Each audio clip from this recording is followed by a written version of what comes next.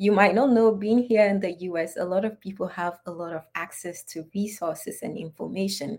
But back home is very different. And people could say, oh, you could just use your social media platform. But that is not easy. Not everyone back in these rural communities have access to phones, have access to televisions. And in order to get all these to them, you need to be able to have that platform or that space in which people can easily walk into to get access to this information. So, my most important aspect of my plan is to set up a center in which people can get information from, and we can also send people into the communities to be able to help them set up their businesses, especially the climate smart agriculture aspects. And then I can say that I really feel fulfilled. So, that's what I want to do in the next 2 to 3 years. Finish next year, go back home and start my project. Welcome to Care More, Be Better, a podcast for people like you who care about the social impact of conscious companies and everyday heroes. Hear inspiring stories from those who put people and planet before profit and personal gain. You'll learn how you can make a difference, vote with your dollars, and get involved today. Here's your host, Karina Belizzi. Hello, fellow do-gooders and friends. I'm your host, Karina Belizzi. I'd like to bring you into the Wayback Machine of sorts to an early episode of this podcast in which I introduced you to Lydia Camunto Bosire of 8B Education Investments, a firm that she established to help bring education opportunities to citizens of Africa. So people like Lydia could benefit from the same world-class educational resources that she gained in part through her performance and how excellent she was as a student, but also through lottery. Now, changing the systems that we have in place around the globe are really critical if we're serious about building a society that respects all people as equal, regardless of their origin, their culture, their sex, their gender, or their skin color. Today, we get to further that discussion as I'm joined by Rosalinda Agana. She's a lovely young woman who grew up in northern Ghana and completed her education against great odds. She was selected to receive a CAMFED scholarship to study law. Rosalinda joined the Pan-African CAMFED Association of Women Leaders. She is trained as a learner guide, delivering CAMFED's self-development curriculum to marginalized students. At university, Rosalinda founded a nonprofit organization to support teenage mothers with income-generating skills. In 2019, she started a climate smart agriculture enterprise, providing employment for rural women, growing and processing peanuts, soybeans, and potatoes. She's a passionate youth advocate. She uses her platform in all sorts of ways, and we're going to learn all about that today as we get to know her. She is presently pursuing her master's degree in sustainable international development at Brandeis University in the United States. Wow. Rosalinda Agana, welcome to the show. Thank you, Coriander. I have long awaited this conversation. I know we went back and forth for a while, but really, as I expressed, this offers us the opportunity to kind of step into the perspective of yet another individual who's really kind of escaped the odds in a way of what your future could have been to something greater. And so I'd love for you to first just tell us that origin story. How did you get where you are today? All right. Thank you so much, everyone, joining us today. As she rightfully said, my name is Rosalinda, and I'm from Northern Ghana, to be precise, Upper East region. And growing up as a child and originating from a society in which has deep-rooted cultural norms, I got the opportunity to go to school through my foster parents. I lost my dad at a very young age. And moving on to live with foster parents as a girl, as the saying goes, there's no place like home, even though they gave me the love and support that I needed, but there can never be any other place than home. And this was as a result of poverty, because I believe if my mom was financially adequate, I wouldn't have to go and live with other people. When I finished high school, I was going through a lot at that point, and my foster parents at that point couldn't really support me to further my education through tertiary. And as a young person, I was very passionate about reading law and also becoming a lawyer, obviously. So I was trying to figure out what to do. And the good thing was that back in my second year in high school, Comfort Association or the Comfort itself came to my school to do a mentorship program and to educate us about the works of Comfort and the opportunities that are available to us as young people. And that really gave me the motivation knowing that after school, if I do well, I would get scholarship to further my education. A dream come true, right? So, just like other girls and other boys in senior high school, knowing the fact that we had scholarship opportunities, that was a boost for me to study harder, to be able to meet the scholarship cut. So, I did that. I studied very hard. God being so good, I got a very good grade, and then I got the opportunity to apply for the comfort support.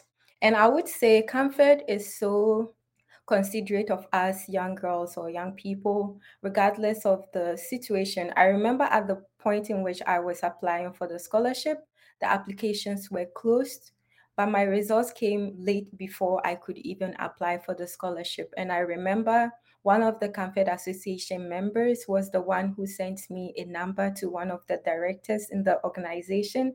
And I called them and told them what I was experiencing as a young girl at that point and how much the scholarship would truly mean to me if I was given the opportunity. And truly, to her words, she gave me the opportunity by asking me to travel to one of the regions in which the scholarships interviews was going to be in, and also where I could access the application forms. Got the form to apply for the scholarship, and then here I am today. I would say my story all wraps around true comfort because I believe studying law degree wouldn't have been a possibility without comfort support. And when I got selected for the scholarship, I got the opportunity to be enlightened and also be mentored by a series of people with knowledge and expert knowledge in terms of self-building and all that. And through one of their orientations and also getting the opportunity to attend the MasterCard Foundation Scholars Summit, where I was told that being a leader doesn't mean you have to be grown. Being a leader now, you do not need resources or money to become a leader. And that really empowered me to think about creating an impact back home without having to wait till I am financially sufficient. I was done with school and being that lawyer that I want to be. I just realized how powerful having access to information can be for me as a young person. And I've keep saying Comfort. A lot of you will be asking what Comfort is.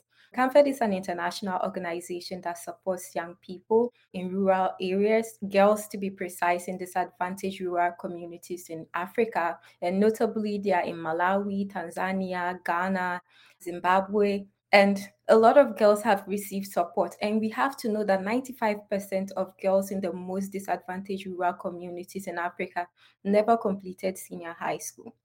Yeah, and there's so many reasons for that, right? Like part of it is cultural and part of it is also just access or you're expected to get to work or to raise family or to care for aging parents. A lot of that is it's common in lower income areas or those rural communities where you don't necessarily have the same structures in place for scholastic work. So, I've never been to Africa. I've heard so much about it. I've always wanted to go. Studied even French and worked with West Africans who spoke French, were doctors, helped to work as a translator for them so that they could further their research in the United States, which was a lot of fun. I did that during college. And the culture is just so incredible and different from one country to the next too. So in the West, we don't necessarily know that or see that, right? It's Africa. I don't think we have a real clear understanding of what it's like to live there, to be there, and to grow up there. And often how women in particular don't get the same resources and the same access to education. Lydia spoke about this too. And I think her story was very similar to yours in a way. She's from Kenya and was able to go through the process of graduating from having her undergraduate to then going through and getting her master's and PhD to become a doctor of philosophy, not medical doctor. That wasn't her pursuit. You're going for your juris degree, right? You want to be a lawyer. And in addition to that, your master's.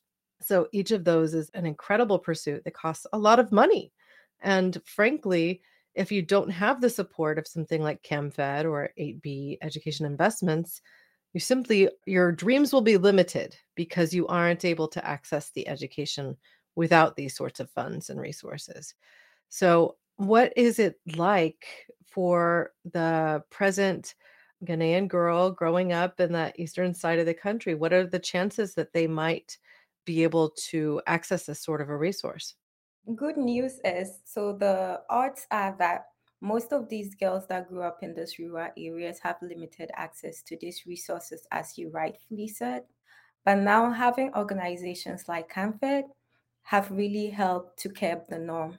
So I remember growing up, and also the norm of every other girl in our families, we are always encouraged to pursue courses that are not so expensive.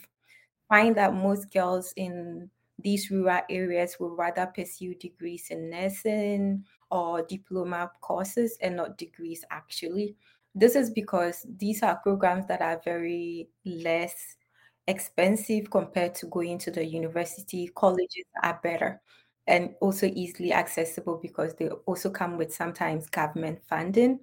But for us to think about like dreaming of being a lawyer, dreaming of being a doctor, even as a girl growing up, is very difficult because to even think about making the cuts because you have a lot of responsibilities at home and wanting to study hard to make the grade to be able to even get the admission in the first place is like one big challenge as a girl because at home you're the one doing the cooking, doing the cleaning of the house, doing the washing and all that. As a girl, it's like so much responsibility for you, unlike the men. Well, now we also have men that are also being inclusive, helping us because we are now in the era in which everyone is trying to make sure that we are all heard. But regardless of that, there are still inequalities, which we can't deny.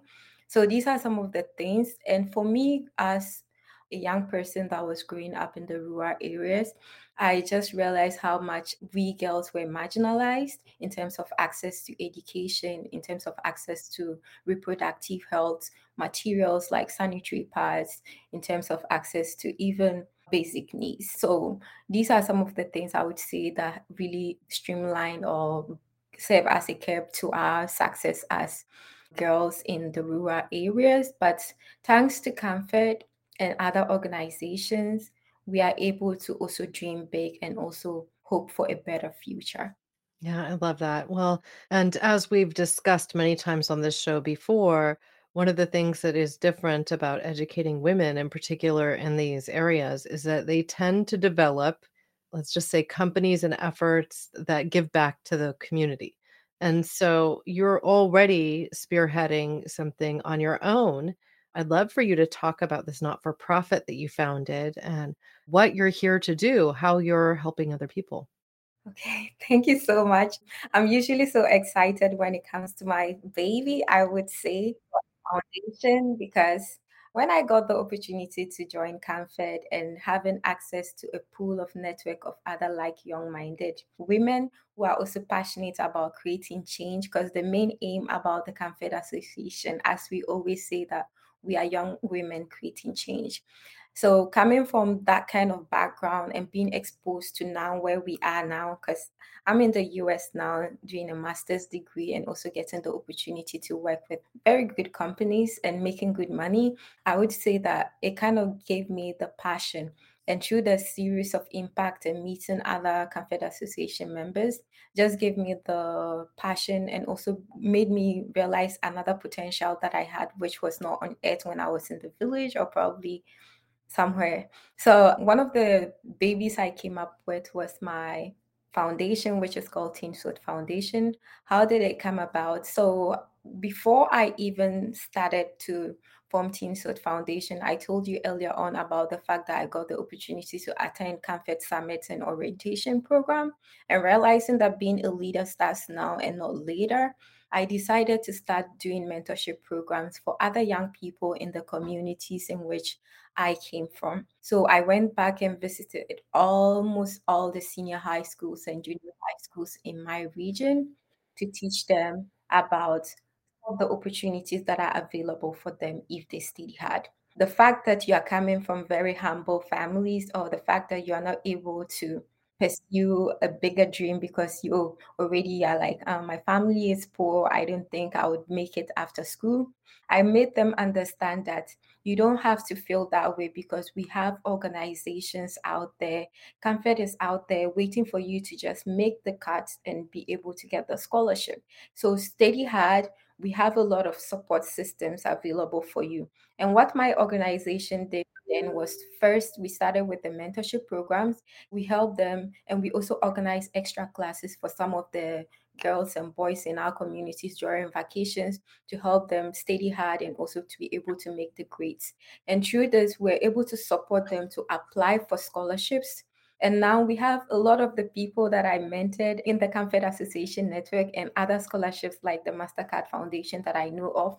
And that was through my organization because we were doing mentorship and also supporting them.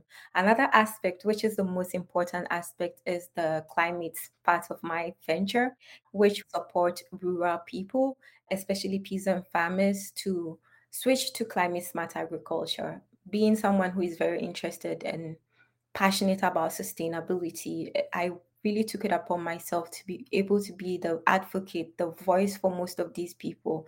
Because time and again, a lot of farmers farm and then they have low crop yield. This is as a result of climate change. But do they know that this is a result of climate change? Majority of them, I would say no. So first off, we did a lot of educational programs, bringing other young people like me who are into agriculture, who are into climate action, especially those that are doing programs related to this field, to come into these communities to educate the farmers about climate change and how much they can leverage on climate smart agriculture.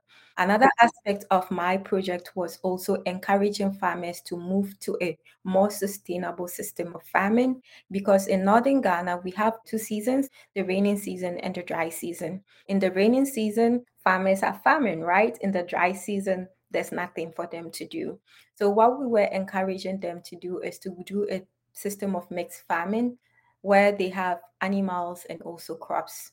For animals, it can go all year round, so you don't have to be out of business. And the good news is that you can use the cow dungs or the various poops from the cows or the animal as manure for the farm so that you don't have to use chemicals which causes harm to the environment. So this is what we are doing. We are using more sustainable ways to educate people and also to encourage them to do that. Another good aspect of my venture was to help them get startup from other organizations that provides funding to small businesses. So this through the small businesses, they are able to get funding, especially from Comfort. I would always say Comfort because that is where I have more information, more knowledge, because that is where I know they have ready resources for people out there, especially women. So we encourage these people to switch to this particular system of farming, and they are able to apply for grants to be able to expand their businesses, or even young people like myself that were interested in agriculture. We supported them, helped them on how to build their businesses, and then they applied, a majority of which I would say got the support. And the final part of my business, which is the more profit venture business, which I'm doing, was I set up a bakery in northern Ghana. So after my national service, I was thinking about ways to empower myself as a young girl. Let's talk for a moment about national service before you dive into that. Then we'll come back to this bakery. What is that for a Ghanaian person? Like, do you have a mandatory service or what does that look like? Okay, so national service is a mandatory service for every person completing tertiary education. So in Ghana, we are required to do a 1 year mandatory service, which is mostly free. You don't get paid most of the time, but you are given a little bit of stipend, which is even less than I would say $100 a month for us to. To build community essentially is what it sounds like. Yes, the most important part is to build communities.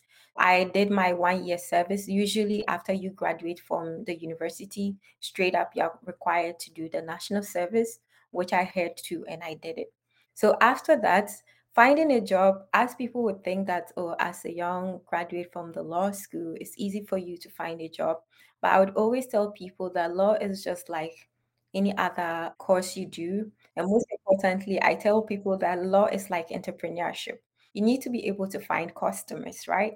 And all that counts. So, thinking about how I was going to navigate my way through the legal system, because I was yet to even go to the professional law school to be called to the bar and all that.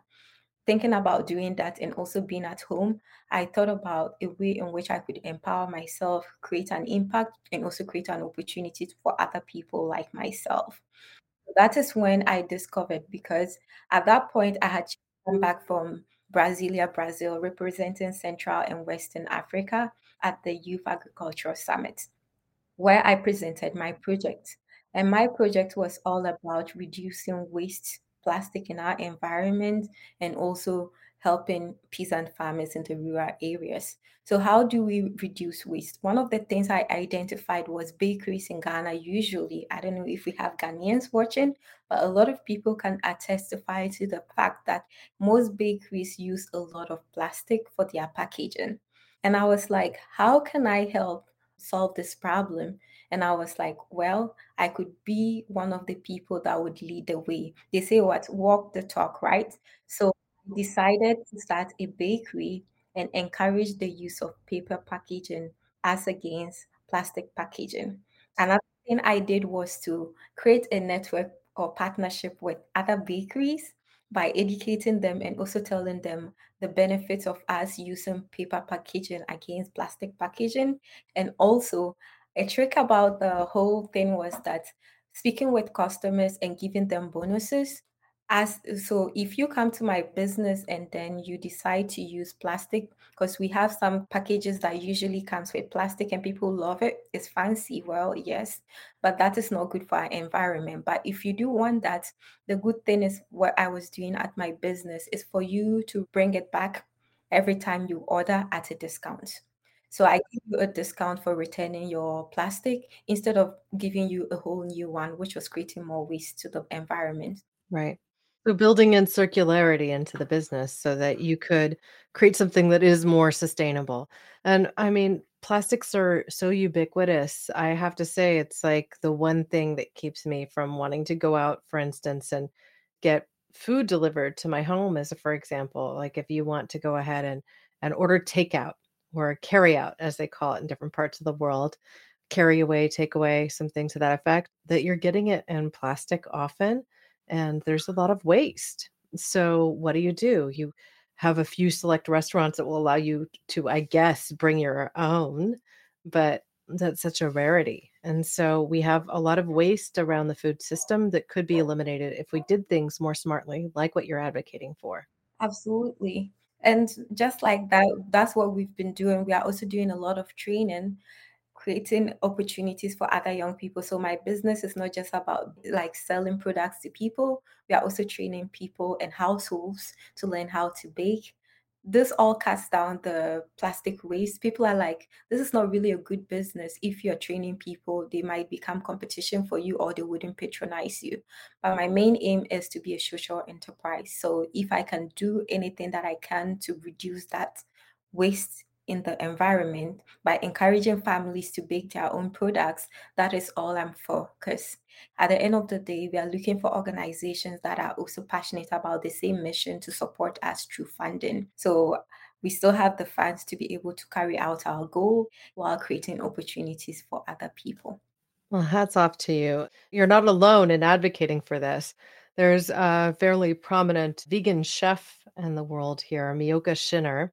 Miyoko Shinner was the founder of Miyoko's Creamery, right? Which is a vegan cheese, well, and dairy replacement company, right? They make all sorts of things like butter and different really fancy cheeses, and they're available all over grocery stores coast to coast in the United States. But she is now separated from that effort, and she's advocating for people to learn to make their own vegan cheeses and essentially saying we don't have to just have one brand that you go to on a national scale. Like there doesn't need to just be one. We can have regional brands that are very successful in their backyards that bring their own flavor and their own culture and their own social connection to their local communities to their space. And you could have 5,000 vegan creameries if you wanted to, and teach people to make their own at home too. And ultimately, you're moving people away from, let's say, an animal based product that might be more wasteful, that might be more carbon intensive and less good for the environment, to something that can help them stay more connected to food, create something beautiful, and also be less wasteful in the end. And so I think when people come forward with this real heart and soul of doing good and putting more good into the world, that the ripple effects can be extreme and can inspire people and create more opportunities and create more ideas and better ways of doing things. So I think your efforts are going to have these strong ripple effects. I can see that you've got a big, bright world ahead of you. What does the future look like? How much longer do you have in school?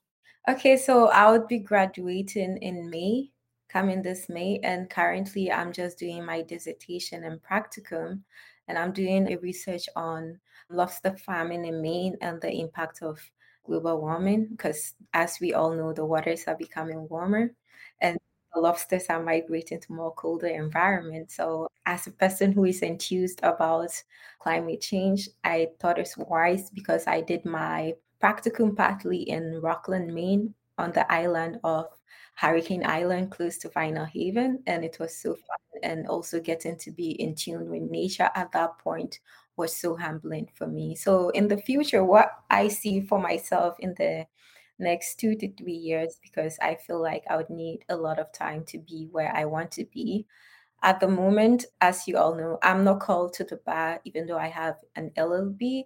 So I'd be hoping to continue to pursue my law degree. So I'm hoping after my master's, I might do an LLM if I am to pursue my law degree and also sit for the bar exam, hopefully. But most important aspect of my goal is to go back home and then set up and redefine my project back home, because what I want to do is to be able to pick all the information that I've learned as a sustainability person, because I'm doing sustainable international developments. And one of the reasons why I decided to study this course is to empower myself and also be open to all the information I would need to be that advocate that I want to be. And also to add that to the legal profession, because all that counts. You need to be able to fight for these policy change, policies that do not really help in terms of reducing emissions and all that. So all that counts. So I'm like, yes, I really want to be all around, know all the information. And then from that information, because I also did fundraising, one of the most important aspects is for me to be able to get the resources that I need to build up my project back home and also to create more awareness and also reach out to more people, because you might not know, being here in the US, a lot of people have a lot of access to resources and information. But back home is very different. And people could say, oh, you could just use your social media platform. But that is not easy. Not everyone back in these rural communities have access to phones, have access to televisions. And in order to get all these to them, you need to be able to have that platform or that space in which people can easily walk into to get access to this information. So, my most important aspect of my plan is to set up a center in which people can get information from, and we can also send people into the communities to be able to help them set up their businesses, especially the climate smart agriculture aspects. And then I can say that I really feel fulfilled. So, that's what I want to do in the next 2 to 3 years, finish next year, go back home and start my project, because at this period, I'm just redesigning, setting up my website, and also trying to see how I can leverage on the Camfed Association network. Because if you care to know, there are nearly 60,000 Camfed Association members, and more than 35,000 of these women have succeeded in setting up businesses. Yeah, that's incredible. I mean, that's definitely a track record. And what you're saying about going back to Ghana, and one of the reasons that some have stood out against this whole concept of giving you world-class educations is this concept of brain drain, or bringing out the best and brightest from there and like transporting them to America or to the UK or to somewhere else, and then what's left. And Lydia spoke about this really with passion, saying we need to put to bed this entire idea because there's plenty of people that are very skilled and bright that are right behind that individual, ready to come forward and take charge too. What they lack is opportunity.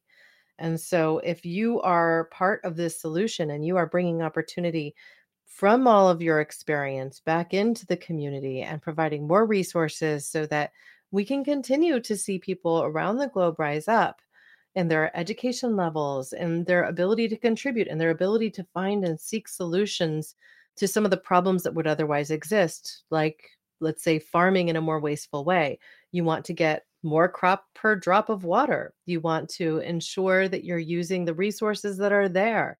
You want to build more sustainable and regenerative agriculture so that you can feed your families from local food that you procure and make, right? So all of that comes together to make a vibrant cultural society. And I just so applaud your work individually and the broader work of CamFed. I really enjoyed this conversation today. And I really want to just offer you the opportunity to leave our audience with perhaps closing thought. And I want to position this for you and say, build the dream of what you have for the future of Ghana. What does that look like? So for me, the dream for Ghana at the moment for me would be that, just like I wanted to say, is for people to be able to understand that the West and widows in Africa are far different, but almost the same. The fact is that young people from these areas have similar dreams like young people here, but the difference is that access to resources. So if people here and all around the world who are also passionate about seeing an equal world for us all can come together and rally behind us, those who have dreams, my goal would be, or what I wish for Ghana is for most young people like myself that are dreaming for a change, is for us to see the change that we want to see. And I just want to end by saying that I'd want people to come away from the podcast knowing that 95% of girls in the most disadvantaged communities in rural Africa never completed secondary school, and that we need to change that. How? Through a powerful sisterhood of young women like the Comfort Association, who, like me, beat the odds to go to school, succeed, and lead. And with the support of people like your listeners, we are making sure millions of people know that we get that chance. And I'd like to say, please donate to Comfort because they are doing amazing work there, and to organizations like mine because we all want to create the change that we want to see. And if you believe in that change, please support us. Well, thank you for that. And I feel like there should be a connection to another guest that I've had on this show, Nana Abba Anamoa, who is very well known in Ghana. And she's a celebrity. She started her own charity as well called Hearts Wide Open, which is specifically focused on helping to serve people in Ghana and ensure that they have the same access to medical care, as a for instance, to resources to help them get rid of addictions to things like tramadol and to ultimately lead a long and healthy life. So I know there's a lot of incredible work that is being done in these spaces. And my hope is one day to be able to come and visit in person and see the progress that you're making, whether it be in the rural areas of Ghana or in the big cities like Accra. Absolutely. And one of my aims, as I would say, was always to carry a lot of people when I'm going back to Africa. Because there's so much people have to say, but they haven't really seen or experienced it. And it would be so good to have people like you and people that are also passionate about helping people like myself and the rest of the world to go there and see it. Because sometimes I feel like we, those that come here and we try to tell people, they don't truly see the picture, but once you get to experience it, that's when you realize that the realities are so different compared to what you imagined in your mind. Yeah. I mean, for me, I've been through much of Mexico and a lot of Europe. And I've also been to the Far East and throughout Australia, but I've never made it to Africa, right? In each of these cases, I had the same feeling. Like I thought I understood a little bit about the culture because I also studied anthropology as my undergrad. So I read a lot about different cultures of the world. I studied archaeology. I've done digs in France and in Central California. Spent a lot of time thinking about what makes people different and similar, right? Understanding cultures of the world and just how differently you can approach the same social problem, even like how you present yourself or how you introduce yourself. And I just think that the differences that we all have are kind of beautiful because cultural expression is unique to groups and groups of people. Like we develop such interesting and elaborate, beautiful traditions that make us diverse and interesting. And in my world, it's like no way is better. There's just differences, and each of them can be really wonderful to explore. I've never encountered a people or a culture that I wouldn't have wanted to spend more time in. So I hope to get there at some point soon, perhaps with my kids, bring them along for the ride. That would be a great adventure with your family, I'm sure. Yeah. Thank you so much, Rosalinda, for your work. And thank you to ChemFed for everything that you're doing to put good into the world. I want to watch your journey. I can see that you're going to be a rising star. And I'd love to invite you back to talk more deeply about your work with your not for profit after you finish your schooling. And you're putting 100% of your effort into that. I'm sure we will see great things. Thank you. What an enlightening discussion with Rosalinda. I have to say that it's individuals like her that really give me hope for the future. You've often heard people say that children are our future, young people are our future. The reality of this world now is that we're facing climate change and disasters in areas around the globe that we all need to engage with. But she and many like her are tackling those challenges too. And they likely have a little longer to spend on this earth than I do left to help these things move forward. So I'm going to put my endorsement and my effort behind people like Rosalinda and ChemFed because ultimately they're helping those rising tides to float all the boats of the cultures around the world so that we can create a better future. I will be sure to include links to where you can learn more about Rosalinda, her not for profit, and also ChemFed with show notes. And you will find so much more when you visit caremorebebetter.com. I include complete transcripts and resources there as well. And will also include links to the episodes where I have interviewed both Nana Abba Anamoa and Lydia Camunto Basire. You can visit caremorebebetter.com for many resources. And when you join our newsletter, you will get a 5-step guide to help unleash your inner activist. It can also be used as a project management tool, so far beyond just an organizational effort around your activism. And wherever you're listening to this podcast or watching it today, perhaps on YouTube, I hope that you'll take a moment to leave us a comment, give us a thumbs up, a like, or write us a review, a 5-star rating. Each of these things helps our podcast to reach more people.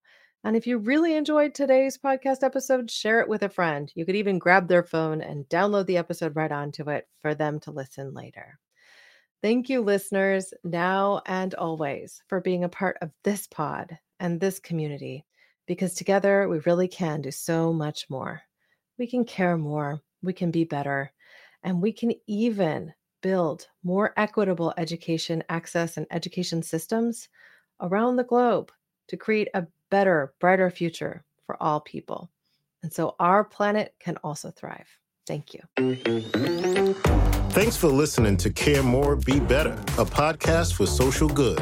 To make sure you never miss an episode, subscribe, rate, and review wherever you listen to podcasts, and share with your friends to help us reach more people and spread more social good.